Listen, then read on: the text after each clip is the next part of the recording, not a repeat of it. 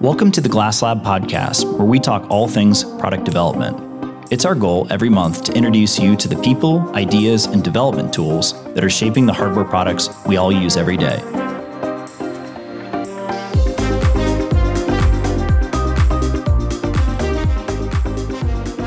Welcome back, everybody, to the Glasslab Podcast. Joining us this week is Dick Aderman with Boomerang Ventures, and you are currently the studio director there, I believe, if that is correct. And then, as always, I've got Grant Chapman back, CEO here at Glassboard. So we're excited to have you on the show this week, and more excited to learn more about you and what you do over at Boomerang and all the fun trouble you get into. Yeah, it's a lot of fun trouble. Thanks. Yeah. No, it's been great working with Boomerang over the last, I think year and a half, 2 years now, throughout, a few of your programs and kind of seeing how your studio process works. And as much as I can't wait to jump into what studio means and get in that process, I think the story of how you got here will make the studio side so much more useful of what your role is and how you work there. Sure. So I'd love to know, where did you start out in the crazy world of building products and companies and things like that and going from there?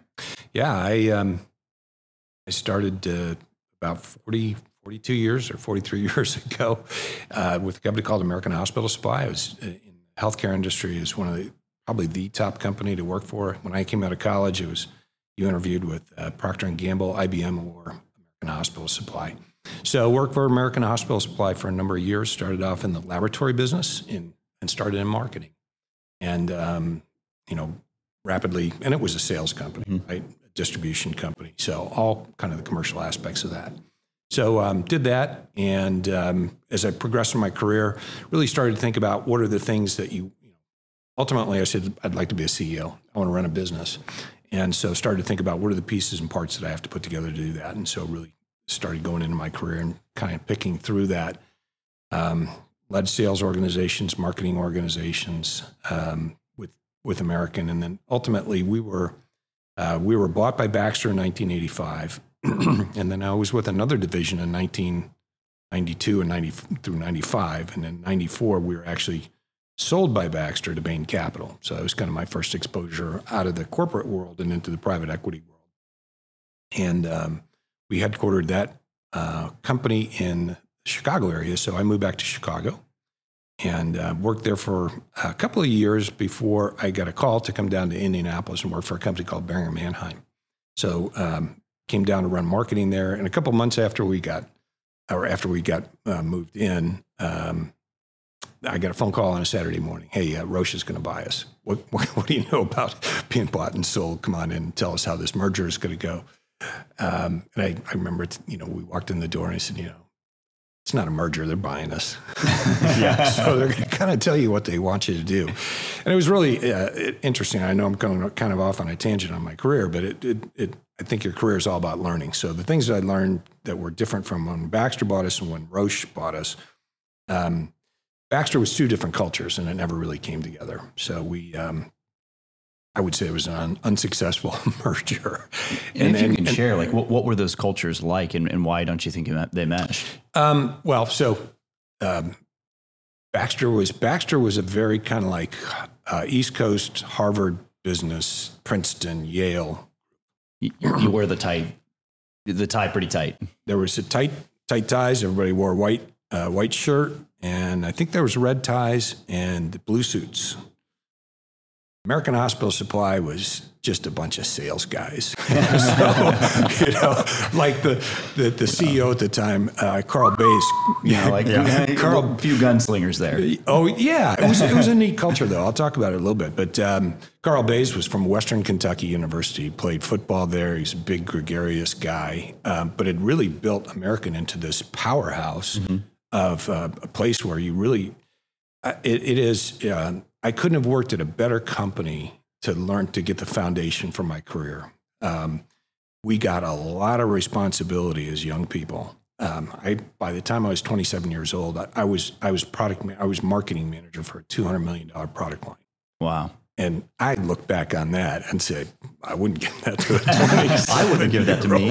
So we did some neat things. We had some really great people that we worked for, and they gave us a lot of responsibility, and then you were expected to perform. Mm-hmm. And if you didn't, You didn't make it. Yeah, you didn't make it. It was, I went out as a sales manager for a while with the organization, and we had no sales training. So it's like I'd bring on new people. Here's a catalog. Here's a price list. Let's go visit your customers, and then you're on your own, right? And so it was like that. So that was a great culture for us to grow up in. And I tell a story all the time. Even today, sometimes I'll go to a conference someplace, and I'll be talking to somebody. I'll get introduced to someone that doesn't know me, and they'll say, did you work at American Hospital Supply? And I'll go, yeah, why? You guys all look alike, you sound alike, you act alike, So it was a really, really strong culture. And actually, the Kool-Aid was really strong. Yeah, and actually, I met my wife there. So 35 years later, here we are. And my philosophy is great cultures produce like-minded people. I think that's why you find a lot of people that do get married out of a culture like that. And I did pick up on that. I think the culture part is not just great culture. I think strong cultures that are, whether it's good or bad, the strong ones self-select. And that self-selection is why that there's the, that feeling of, it worked or it didn't with those employees. Whereas companies that have more neutral culture, whether it's good or bad, just completely in the middle, don't have that self-selection. Right. Right. There's more, training to get you up to where we need you to be from just a performance metric, but the culture never really fits then. Right. Every once in a while in America, you'd see somebody go, they don't belong. Yeah. How did you make it here? How'd they get here? Right. And you'd find that very shortly, couple of years, maybe they'd be off doing something else. Baxter, on the other hand, was very buttoned up, like I said, very, Harvard business, so on and so forth. It was, a bunch of MBAs running the business. We had a bunch of undergrads running the business at American. And actually, you'd go in after, like a year or two after they'd acquired American, and they closed American's headquarters in Evanston, moved everything to Deerfield. And you go into the lunchroom, the cafeteria, and you could see two sides. Like the split. The guys in the suits and the guys in the pink shirts and ecru and light blue and no jackets on. And it was American and Baxter, just totally different. Do you think that was just a huge failure in due diligence then? I mean, you say it, I mean, I'm sure hindsight 2020, right? It's probably seems like a much starker difference, right? But I mean, do you think that that's something that companies, when they are looking at a merger and acquisition, whatever, right? Yeah. Is company culture something that in your experience is actually like looked at, or is it just pure, market fit, financials, all of that? Cause I mean, seems like a pretty big miss, right? And I think it's a huge risk, I think, in any merger is just how, first of all, just HR overlap in general is a huge risk, right? And like, who are we going to let go? Or, is there going to be a lot of attrition here that's going to happen either organically or inorganically between just infighting and people having the same titles and fighting over position and roles, right? But then, I just think, man, I just, a culture that's, like you said, like that starkly different. I'm just wondering, like, who kind of in the room, or just was nobody paying attention, right? No, they weren't paying as much attention because there were other reasons behind it. At the time, American was trying to merge with Hospital Corporation of America. We were going to actually own hospitals and supply hospitals. It was going to be a really cool thing. Integrated system, And we had a very small intravenous solutions unit at American. Baxter's was market leader. And so they figured out a way to buy us with our own money. It was an unpopular decision by American to merge with HCA. And so there was a guy named Carl Icahn on the board, and he was not in favor of it. And many of the other shareholders weren't. So Baxter came up with a way to buy the company, pay a lot more than what the open share price was. I think that was going to be like a $32 stock. $32 for $36. And trying to remember all of it correctly, but somewhere in the $50, $60 range is what Baxter was going to pay. And then we had a ton of cash. So they ended up using that cash. So that's purely done for MBA strategic reasons, not we're actually interested in acquiring this company to help. This was entirely chess, not checkers. One was a really strategic, we're undergrads running the business. The other was like, this is a financial decision. Yeah. And, they're all financial decisions at the end. But so the Roche acquisition of Bering was actually, it was number one, that the strategy behind it was great. It had a long, really long opportunity in terms of what we think the strategy could be. We always think about in new products when we bring them on. Yeah, there's a first generation. Is there a second? Is there a third? Because as we're thinking about an exit, with Roche, there was a long-term play. They bought Bering & Mannheim, which was a German company, right down the Rhine, or right up the Rhine from Basel. And their stated reason was they didn't really have a very big diagnostics unit. They had a huge pharma unit. And what they really wanted to do, they saw, they had at the time the molecular unit, and they saw the merger of pharma and diagnostics because of the ability to actually look into your DNA and how's that going to, and as we think about creating new medicines, how will that play out? So they had this foresight going back into the mid-90s. Really? Yes. Because personalized medicine is a very hot topic today, but I would not have guessed that a lot of people were looking at that in the 90s. No, I always forget the guy's name, Curie. I forget his last name, but he's the guy that invented PCR. Mm-hmm. And Roche owned it.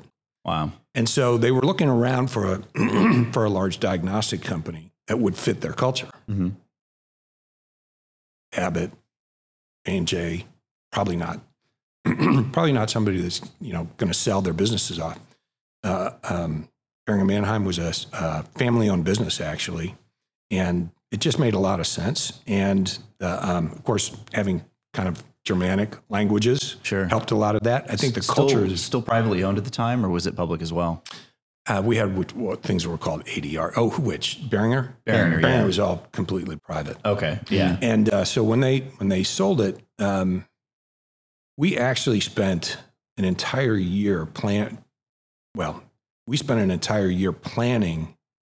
the integration of the two businesses before the acquisition was completed. Mm-hmm. So we had to justify the product lines, the approach we were going to take, the teams, teams, all of that happened so that, on day one, when it was finally, I think this thing was announced like in May of 97. And I think we completed everything. I think we all went to Basel like February of 98. Yeah. And then they sat us down, which was, we got into an auditorium. There's all the country managers. We got in there and they proceeded to talk about how they were going, how the strategy of development, innovation was going to work and why it was so important. And it was this idea of we're going to invest a lot of money up front in innovation. And we're going to do, obviously, when you have a value that you're creating, you can charge more for it. And that allows you to make more profit, which allows you to reinvest in your business, to develop more new products, to make more profit, Compound to reinvest. Interest. It was the first time a CFO had really said that I'd seen in my career. So by then I was 15 years into it, that really sat down and went through, this is how we're doing this. And it was just brilliant. And I think that they very much stayed true to it.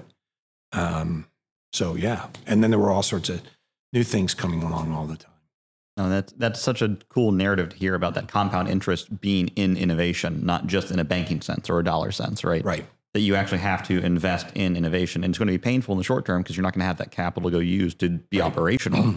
And it's also at some amount of risk, no different than the stock market or other investments that you make. Yeah. But you have to keep putting something in that piggy bank so that there's enough to go do it again. Yeah.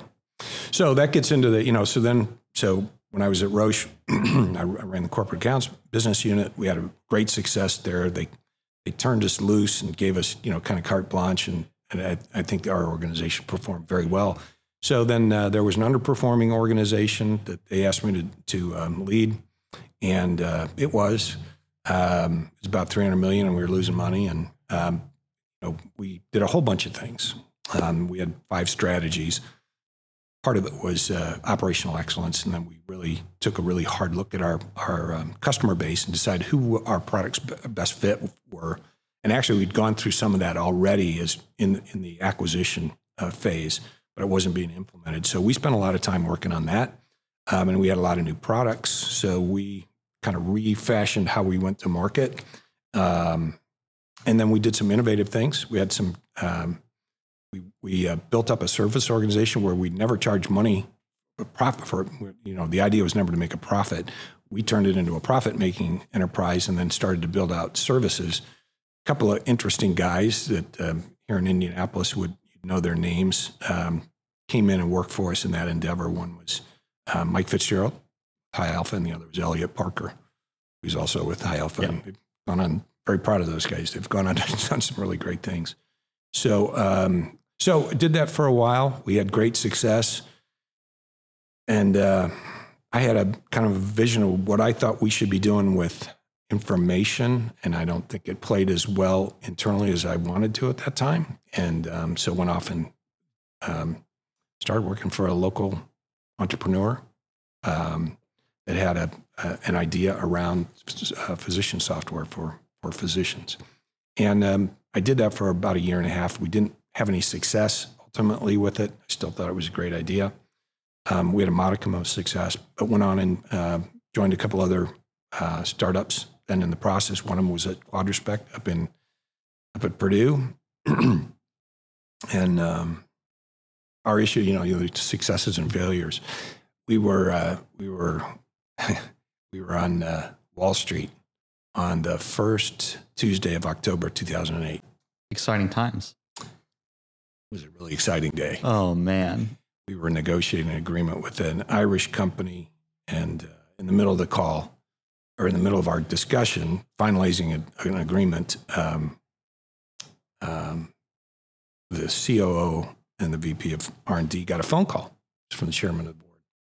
He said, just to let you know, I've just fired the CEO, but tell the guys, across the table from Quadrispect, we're still going to do the deal. And of course, we walked out into that afternoon, we walked out into chaos on Wall Street. Yeah. Because it was the day the market crashed. And we just kind of looked and went, there's no way we're going to get this deal. They're not going to sign this. Yeah, there's no way. They fired the CEO in your meeting?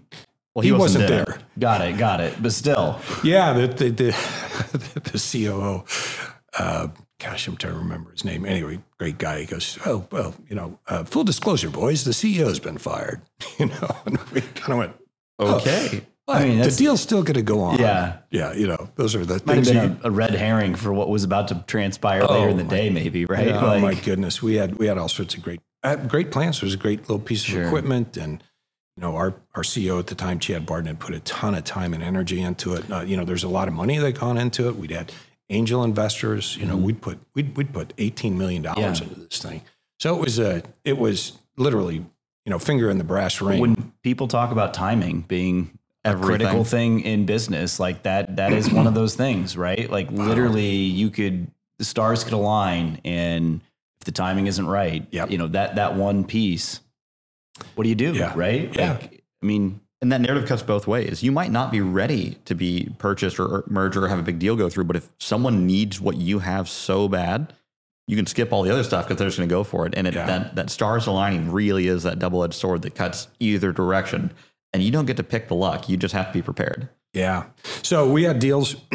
So that was a clinical diagnostics deal. We had another deal in life sciences at the same time. And we had another deal going. We were actually doing a pilot program with an animal health organization. And so as a result of not getting that, then the life sciences guys went, we're not going to do it either. Yep. I think they would have given us maybe dollar for dollar back. Mm-hmm. We didn't want to take that deal. And then we ended up selling the animal health piece. And the business still survives today, but in a much different form. And it hasn't performed like we had forecasted it would perform. So that's the other thing. When you're thinking about doing multiple deals, like, oh, if I get this, then I'm going to get that. I'm going to, you have to be really careful about how that's going in. There are just situations where macroeconomics just clobbers you. I mean, we see that in the vacillation over time of early stage businesses and funding versus more seed or series stage companies. Right.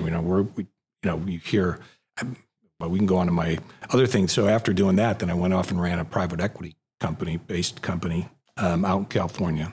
And we obviously, so it was a turnaround. Mm-hmm. So this was like my second big turnaround in my career. I did all throughout my career, I'd also introduced a number of new products as well. Actually, it was my third turnaround, because when I had the $200 million product line, it was all It needed some help. It was all base equipment, and it needed help in terms of sales growth and profitability. Right. And so we really set out on that. But in this company, then, we really need to do a turnaround. There have been issues with the customers. I could go on and on. At the end of the day, we sold off one piece, made enough to pay off the original acquisition price. And then we all held hands and decided to build a brand new instrument for allergy and autoimmune. And we found a supplier to help us out with that. We did a number of things to get that product completed rapidly. We did it in 5 years. Normally it's about 8 years. We did it in about $40 million, give or take. And that everybody said it's going to take you $160 million. And then we sold it off to an investor from China. And so they're running it today. And yeah, so that's where it stands. I'm trying to remember what I was going to say that related back to it, but at the end of the day, it really comes down to it's about automation or innovation, and how can you continue to stay in the marketplace and stay relevant to the marketplace. Stay relevant to the marketplace. And so that's what's cool about being at Boomerang, is just the stuff we see, and it's we're connected to healthcare, so it's been right up my alley. I've been in diagnostics, I've been in medical devices, health information technology, health services. So a number of different areas. And honestly, by design, I kind of picked these things as I, built my career. And then Boomerang is something that I think more or less fell into my lap. And I feel very fortunate to have been chosen to come as an XIR a year and a half ago, or a year and a quarter ago. And then just really like the model and the people that I'm working with, and the cool stuff that we get to see all the time. So, we work with academic institutions, health systems, some corporate, some founders, and you just see neat stuff coming out. And then we have a process by, so how do we kind of separate what's ready to go and from what's maybe not? Right. And I think the super neat part, other than all the cool stuff that we've gotten to work on with you, and the stuff that you get to see outside of just where our wheelhouse is the blended model that Boomerang has. Yeah. Boomerang Ventures is a VC, right? It's a venture capital firm. And there's Boomerang Venture Studios, right, which is different. And I know that a lot of people that might listen to this know what an accelerator is, but a studio is a bit different. Can you help us, understand or explain to anyone else that doesn't know the difference between an accelerator and studio, where those lines are drawn? I should have my slides with me from a presentation I did about a month ago from my alma mater. I think at best, when I think about an accelerator, it's a place where people can go and they can get mentored, mm-hmm, and they can help you get to your pitch. At Boomerang, what we do is we work with founders who are fit for us and need our resources, whether it be an executive in residence who we assign to them for a period of time in our stages 1 and 2. And that period of time is about 6 weeks in stage 1 and about 75 days, give or take, in stage 2. At least that's our goal. And then we run them through our process with our XIR. And many times, again, when you're in an academic institution or you're in a healthcare system, probably working with somebody that has a day job and, probably isn't going to want to necessarily leave what they're doing to go run their business, but they have a great idea that they've taken time and money to work on. And so we assign that XIR to them, and then we get them through our process. And at the end of our stage 2, there's really 3 things that we'd like to have ready to go. Number 1, we'd like to have a CEO ready to go. Number 2, we will have a pitch deck ready to go. And number 3, then we'll provide funding. So we provide that first upfront piece of funding, right? Get started funding, $250,000. And then we look for others. Then we go out and look for our venture partners out in the ecosphere to help us do that as well. And then we go into our, that we put them in a stage 3. And then, of course, we help fund in the seed stage then as well. And again, work with venture firms out there. And then as you get into Series A, it's really up to the team to go get their next series of fundraising. We do not play in that today. Yeah, you're not looking to advertise to your cohorts that you're going to follow on that late in the game. You guys are the launch platform, right? Yeah. To get ideas off the ground. And one of the cool things that you guys offer that an accelerator might not is the super technical founders. You guys are the right fit for. Yeah. Right. You're the founder that is the scientist or the doctor or the software developer that needs help starting and running a company around their great idea. Yeah. That's where I like to, when people ask what's the difference, that's where I was like, oh, if you just want to work on the tech side, the studio is 100% it for you. And the accelerator is not going to give you enough. They're not going to be give you all the support you may need. Yeah. So, the other thing we talk about is, part of our differentiation is experience and talent. And so all of us on the team have a tremendous amount of experience, especially in healthcare. So Oscar Morales, I don't know his background. He's got tremendous experience. Audrey Beckman, many, many years at Biomed Zimmer, bought dozens and dozens of products to market. She ran their development of their entire knee business over the years. So a wealth of knowledge, how to work with physicians, regulatory, process. Well, so all those steps. Audrey's user-centered needs process is one of my favorite pitches of that process I've ever been getting to sit in and walk through why you should ask these questions. Her determination that the user is the end all be all in the early stages is such a good delivery of that. Again, at Glasslab, we've adopted this design process that the user is really what matters. They're the end client at the end of the day and the person that's going to use this to success or not. And if you start with them, you'll figure the rest of it out along the way quite well. Yeah, it's an essential piece, really, in part of our process. And I've learned a lot through it. I wish we'd had it at Highcore because our private equity-backed company out in California. There's a couple of things that we missed that I think were important, and having gone through a process like this with Audrey would have definitely helped us make sure that we caught everything. And then Eric Beyer is a emergency room physician by training, and I learned a story about him. He said, when they were he's in his residency, and I think, I don't know, where they were in some lounge someplace, all his peers were reading magazines about, doctor stuff. And there's Eric with his Fast Company magazine thinking about startups and things like that. Yeah. And so after he graduated, an entrepreneur in a white lab coat. Yep. Yeah. And he did some entrepreneurial things when he got out. I think he was at Parkview, one of the institutions up there in Fort Wayne, and almost immediately applied for his MBA at Michigan and got his MBA. And so he's really had that entrepreneurial bent, but he has this medical background. So, and then I've got a big commercial background, and of course, corporate, private equity, and some venture experience. You hit the whole trifecta, right? Yeah. It's like the 500, Le Mans, and Monaco, right? Like those are the races. If you deal in the funding world, right? You kind of ticked all the boxes there. I think I have, and so to be on a team and with that much talent and experience is really great. And then what we're doing with bringing the XIRs in is we're so I'm looking for a lot of the same kind of things. I'm looking for somebody who's had corporate experience. Hopefully at a senior level, venture experience or private equity experience, because those two, private equity and venture experience, are quite different than corporate. I was asked I'm an alumni of Western Michigan University, and I'm on the Hayworth College of Business board there. And I was fortunate to be able to speak to a number of students. And one of the questions, they said, what's the difference between being a corporation and being a private equity-backed company? And I would say you could substitute venture as well. And my answer was, there are people who go into corporations and they can hide out until their 25 years are up.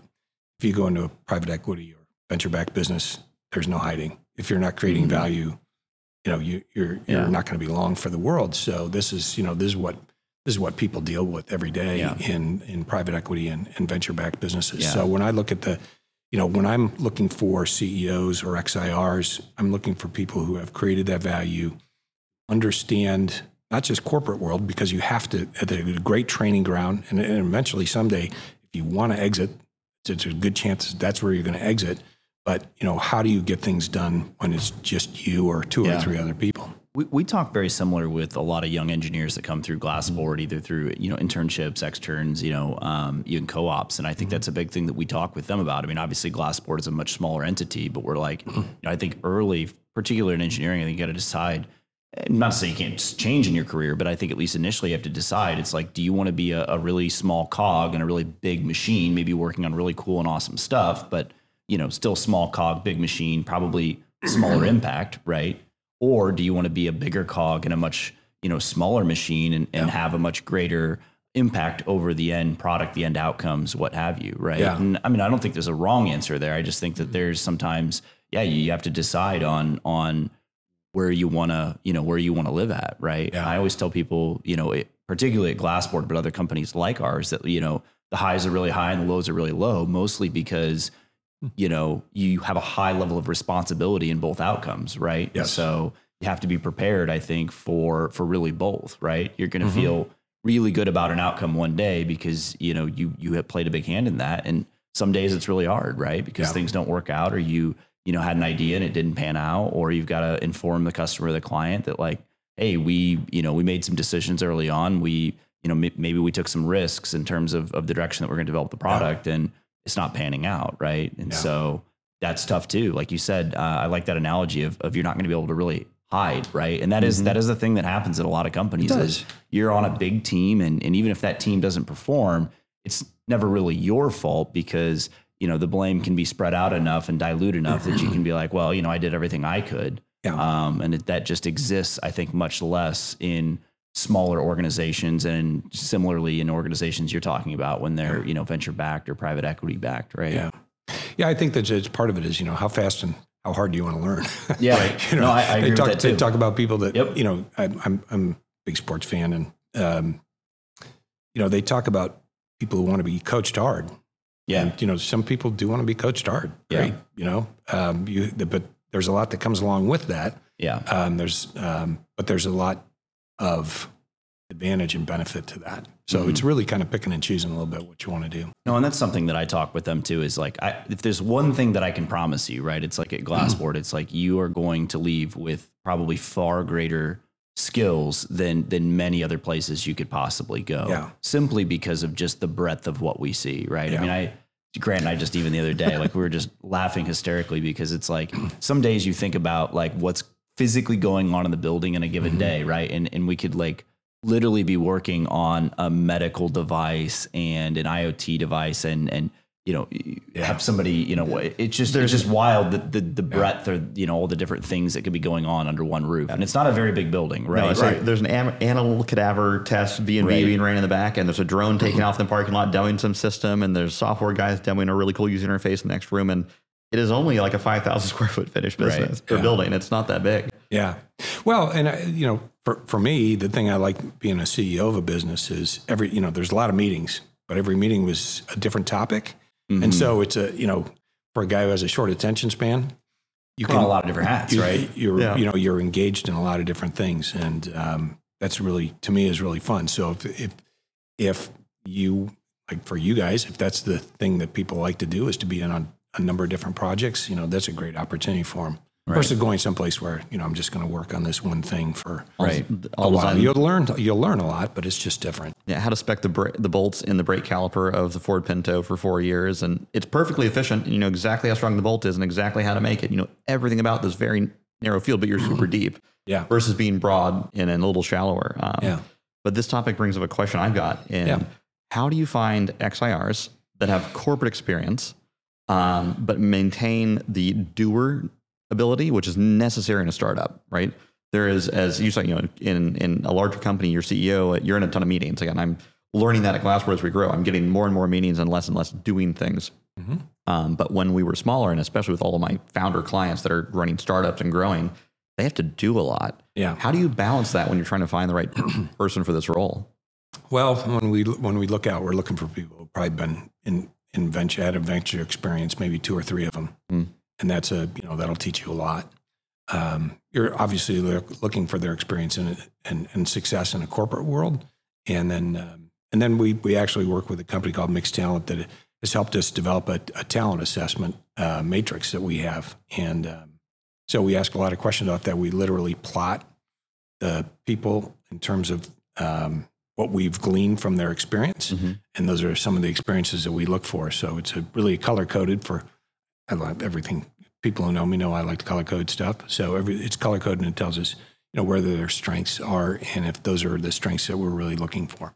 Awesome. That's super cool to see that process more formalized, because I was thinking, I'm like, man, that's going to be like needle and haystack style of work to find CEOs that still have the doer mentality and can get their hands like boots in the ground, right? Not just, lead in the right direction, have the right intuition and have the right people skills, but also have the ability just to roll up sleeves and write a grant if it's needed for the startup, or, insert thing here. Yep. You find out real fast. There's a lot of stuff that you have to do. It has to get done. It has to get done by you. If it doesn't, your company's not going to go very It's tough though, because again, anytime you're in a large organization, really, the value is in delegation, right? You can't possibly in large organizations do everything. So a lot of times, good CEOs are actually good at triage and delegation, right? Those are probably strengths within that skill set in a much larger organization. Whereas when you go back to startup land, it's way more about actually execution, right? Like physically doing the things that need to be done, and not necessarily picking up the phone and saying, hey, you're the right person to do this. So I go back to my days at Roche, and they had a leadership program that they put us through. I think leadership is incredibly important. It's been important in my life. I think it's the thing that I get noticed for, that I've been noted for throughout my career. But one of the things that they saw in my assessment was, I think it was called a resource allocation or resource integrator. And so what they think about with the resource integrator is that you're looking out in the marketplace, or looking out in front of you and seeing what are all the different pieces that I can bring in to help work on what we're working on as a team. And I really do think that that's an important piece of being a CEO, and especially in a startup, is what are those resources out there? And that's where Boomerang, we think we come up and help with that, working with people like Glassboard, Developer Town, Eva Garland, Pearl Pathways, people that are in our cadre, and we've got many that are in our cadre of supplier relationships. And I think that's an important thing for us to have, for them to have access to. Yeah, because you certainly, again, when you're that young, aren't going to be able to go out and just, hire ad infinitum for every single role and need that you have, right? So I think that that partner network certainly makes a ton of sense. Yeah. Again, it's even something that I think we've had for a long time at Glassboard. I think even talking or looking into 2024, we're like, we really, I think, need to lean into those even harder, because the fact of the matter is, at the end of the day, as much as we try to do as much product development under one roof as we can, we couldn't do any of it without, all the suppliers and the vendors and the relationships that we have with other companies. And basically the only way we're able to punch above our weight belt for size and performance is the ability to lean on other people that we know can get the job done. And, we don't have to go back and spend 3 months finding that person every time we need the resource, right? We just know where to go get it and plug it in for whatever the given client's, needs are. Right. And they vary all the time. So it's something that you for sure have to be mindful of, like you're saying, constantly be evaluating the playing field to say, what resources are available and which ones are we going to lean into or plug into to try to, establish a relationship and then maintain it. Right. Yeah. So you asked the question, what's the difference between an accelerator and a studio? And so we've joined a global group that is a studio group. High Alpha is part of that group as well. And what the statistics that they're seeing, that they're sharing with us, are much faster to your pre-seed, much faster to your series A, B, and C, much faster to your exit. I can't quote that off the top of my head, but I believe it's this access to the talent, experience, and the supplier resources that studios bring to bear for the founders. Well, and I think the other part is you guys have such experience in the financial side of how to fundraise, how to get non-dilutive funding, how to accelerate that money in. The metric for the studio cohorts isn't that, how do I shoestring this to get to here? It is how fast I can get to there, which is very, very different than a founder-led, founder-raised business they've got X dollars in their personal friends and family round, and they've got to make that last until they can get themselves to a pre-seed or good angels or something like that. Yeah. And you guys have shortened that timeline. So really your metric that you're advertising to your the investors you partner with is timeline. Yes. Right? You guys are advertising, hey, reduce risk, reduce timeline, but we need to put capital in to fuel this machine that does X, Y, and Z, whether that is grant writing or due diligence or engineering or financial work or user studies. And I think that's such a cool narrative that we always tell our clients, you can have it good, fast, cheap, pick two. Right? And you can turn any of the knobs you'd like any time during the program, but they affect the other two in subtle ways. And the most you can turn at one time is two. Yeah. And it's such an interesting, philosophy to which two are important in which position for the company, for their partners, and how do you balance all that? And I think you guys are doing a really good job of picking what you guys are offering, accelerating, and presenting the value of that, not just to the cohort, but to the partners that you guys work with.